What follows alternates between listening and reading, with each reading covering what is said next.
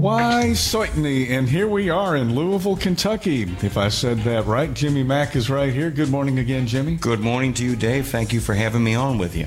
You know, here's a fellow whose voice, you've got one of the best radio voices ever. Every time Tim Ashoff comes on the air with us, somebody says, man, that guy ought to be in radio. Well, I guess I need to thank my parents for that. It's just something, I guess it's natural. Yeah. Well, it's great to have you here in person. You know, we talk on the phone a lot, but really want to thank you for your sponsorship of the program through the years, for one thing, and joining us on the program, too, on a monthly basis. Not just to talk about what you guys are Crete to, but looking at the industry at large, you know, and giving us a really good, valuable perspective on the trends in trucking and things like that. So, but today we're going to kind of more zero in on you guys at Crete, Schaefer Hunt, of course, but maybe a little commiseration is in order. Jimmy Mack, myself, you guys there in Nebraska, of course, if we don't have anything else in common, we have flooding in common. Yeah, it's unfortunate that's the case, but you know we have been greatly impacted in the Midwest, Nebraska, Iowa, Missouri now, some of the Dakotas and Minnesota even. So do appreciate your concern. You know what was unusual for us, often you somewhat get used to it when you're in that hurricane zone where when you have flooding, it's pretty widespread. Mm-hmm. In Nebraska, it's typically more isolated because of a thunderstorm or others, but this was so widespread that it's been pretty devastating to a lot of communities. A lot of people are impacted, and of course, transportation's been impacted. You know, I-29 is still closed for a pretty big stretch, so it's causing some rerouting still today, and sounds like it's going to be closed for at least another week or so, maybe even longer. Yes, and then once it's open, they have to check, and once the water goes away, you have to see what the damage is. Yeah, it's been devastating. I know in Nebraska alone, I think they've so far assessed damage to the roadways at over $400 million.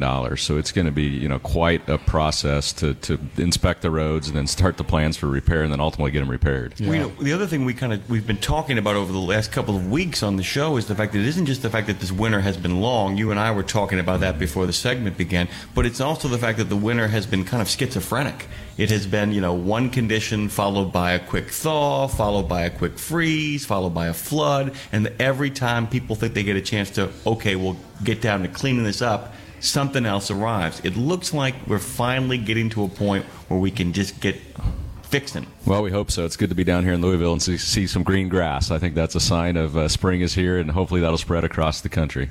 Yeah, the FMCSA has declared 16 states in that emergency declaration, from the Gulf of Mexico to the Canadian border. They've never had such a wide swath of country involved in, in an emergency situation where they're relaxing different rules about carriage and interstate versus intrastate. So I just wanted to kind of, as I say, acknowledge the fact that you guys have been part and parcel, and your family. Some of the kids are doing mission work. Yeah, that's been the great thing about the response to the disaster. No one likes having disasters, but particularly there in Nebraska, there's been a hashtag out there now, Nebraska Strong, and the communities have really come together.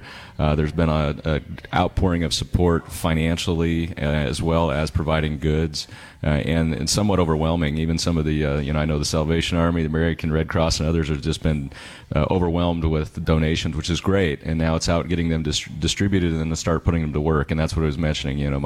My children's high school are making a mission out of it, a local mission. Often mission, you go to other parts of the country or other countries. They're having a local mission this weekend to help communities clean up in Nebraska. Yeah, understood.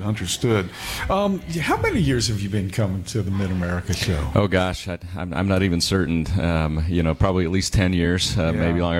I've been at Crete for 17 years, so a good portion of that. So it's the event of the year for drivers.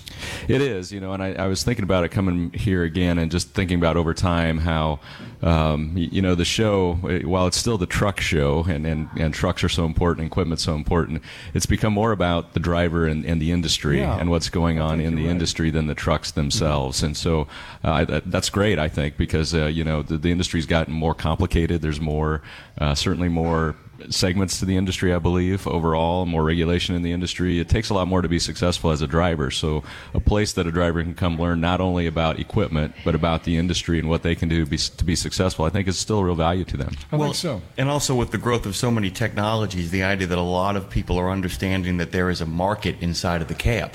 that there is a potential buyer inside of the cab for a lot of amenities and a lot of things that people need to make the long hours on the road more comfortable. So you're beginning to see the growth of all sorts of smaller boutique industries that involve like the way people sit, the kind of entertainment they have in there, things that help them sleep better in the cabs, and all of that stuff seems to be kind of making its way into these truck shows all across the country. You're right. It's fascinating. I was thinking about, if you could look back over time, it was probably 7 or 8 years ago. It was all the Bluetooth headsets were the new thing. Then it was the dash cams were the new thing. So what is that new thing? What is the new thing? And it becomes almost like where you get people go in and they're like, we can outfit your entire cab and turn it into your home away from home, and where that's a real service now. There are people who specialize in doing that, making your home away from home your cab. Which, in the end, is great. I mean, the better you can make the environment for the driver, the better it is for them really even from a health and safety perspective. If they can avoid frustrations, not be as fatigued, enjoy what they're doing, life's better for them. One of the things that you and I talked about the last time that we spoke was we always say, what are the new technologies, what's coming? Is there anything in regards to general trends that you kind of expect to see both at the truck show and coming in the spring? Well, I think one of the things that we're seeing more and more is that maybe it's less and less about what is the newest technology, like we mentioned the headsets and the cameras, but now it's more of what can I do with the technology that's there, and a lot of that is the study of data.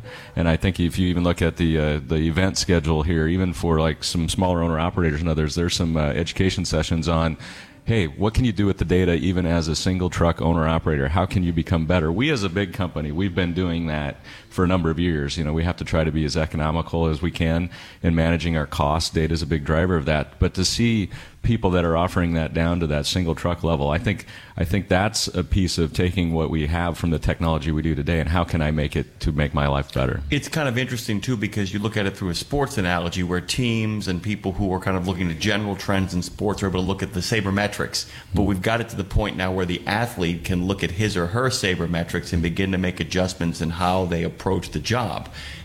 Do you think we're at that point yet with an individual driver where he or she can look at their numbers and say, compared to other numbers, here's some things you might be able to change to improve your performance out there? We are from a company like us, for example. We have just launched actually last week a driver dashboard, which is all that individual driver's metrics on how they're doing, not only for themselves but how they compare to others, that they can pull up through the TransFlow Mobile Plus app that we have for them. But certainly, as individual, even owner-operators, they are getting to that point. I think they have to adopt some of the technologies. Certainly, they have ELDs now, and they can get some information from that. But certainly, even the trucks that they're driving now, with all the electronic information gathering systems in there, they are getting more and more access to that themselves than they had in the past. So they can take that fuel mileage, that idle time, really truly how many miles are they running each day, what hours of the day, those types of things. And now they can see that information and then try to determine what to do with it is sometimes another question, but they're able to see it now at least. Yeah, I mean, that's really kind of a cool thing. You can sit down with your numbers and circle a number you don't like and go to either people that you trust or go to experts and say, how do I change this number? What are concrete steps that I can take? And like I said, it sounds like we're beginning to head there even for the individual who's doing it on their own, who actually is a solo business operator. Right, which, again, it's great for the industry. The more people we can have successful in the industry, the more that they can use information, the better we all will be. It's kind of interesting that a new truck, an electric truck, earlier this year was introduced at a trade show, the Consumer Electronics Show, right next to the big screen TVs and the folding TVs and the new smartphones and things like that. Who would have ever thought 10 years ago, right, at MATS, would you ever thought, no, they're not introducing a new truck here. They're introducing a new truck in a completely different world from where we are. But that new world allows the people in trucking to become players, in a sense, going back to the sports analogy, where you're actually on the team and you're getting in the huddle and you're part of it, so that you have the same information. A driver can have the same information that you have now. Right, absolutely, and I guess that the word connected is used a lot, and I think the drivers are becoming more and more connected to different information or even different communities, communities of truck owners, how, hey, I own, a Freightliner, I own a Kenworth, I own whatever. These are the issues I'm having, or this is the MPG I'm getting. What are you getting? There's so much information out there that they can have access to and utilize. Indeed. Well, we could talk all morning, but I know you're about to go talk to a lot more people when you go back over to the booth. The booth number is in the West Wing. 69060. That's your zip code, 69060. Tim, as always, thank you so much. It's great to see you. We'll see you a little bit later on today. Yeah, great to be on and have a great show.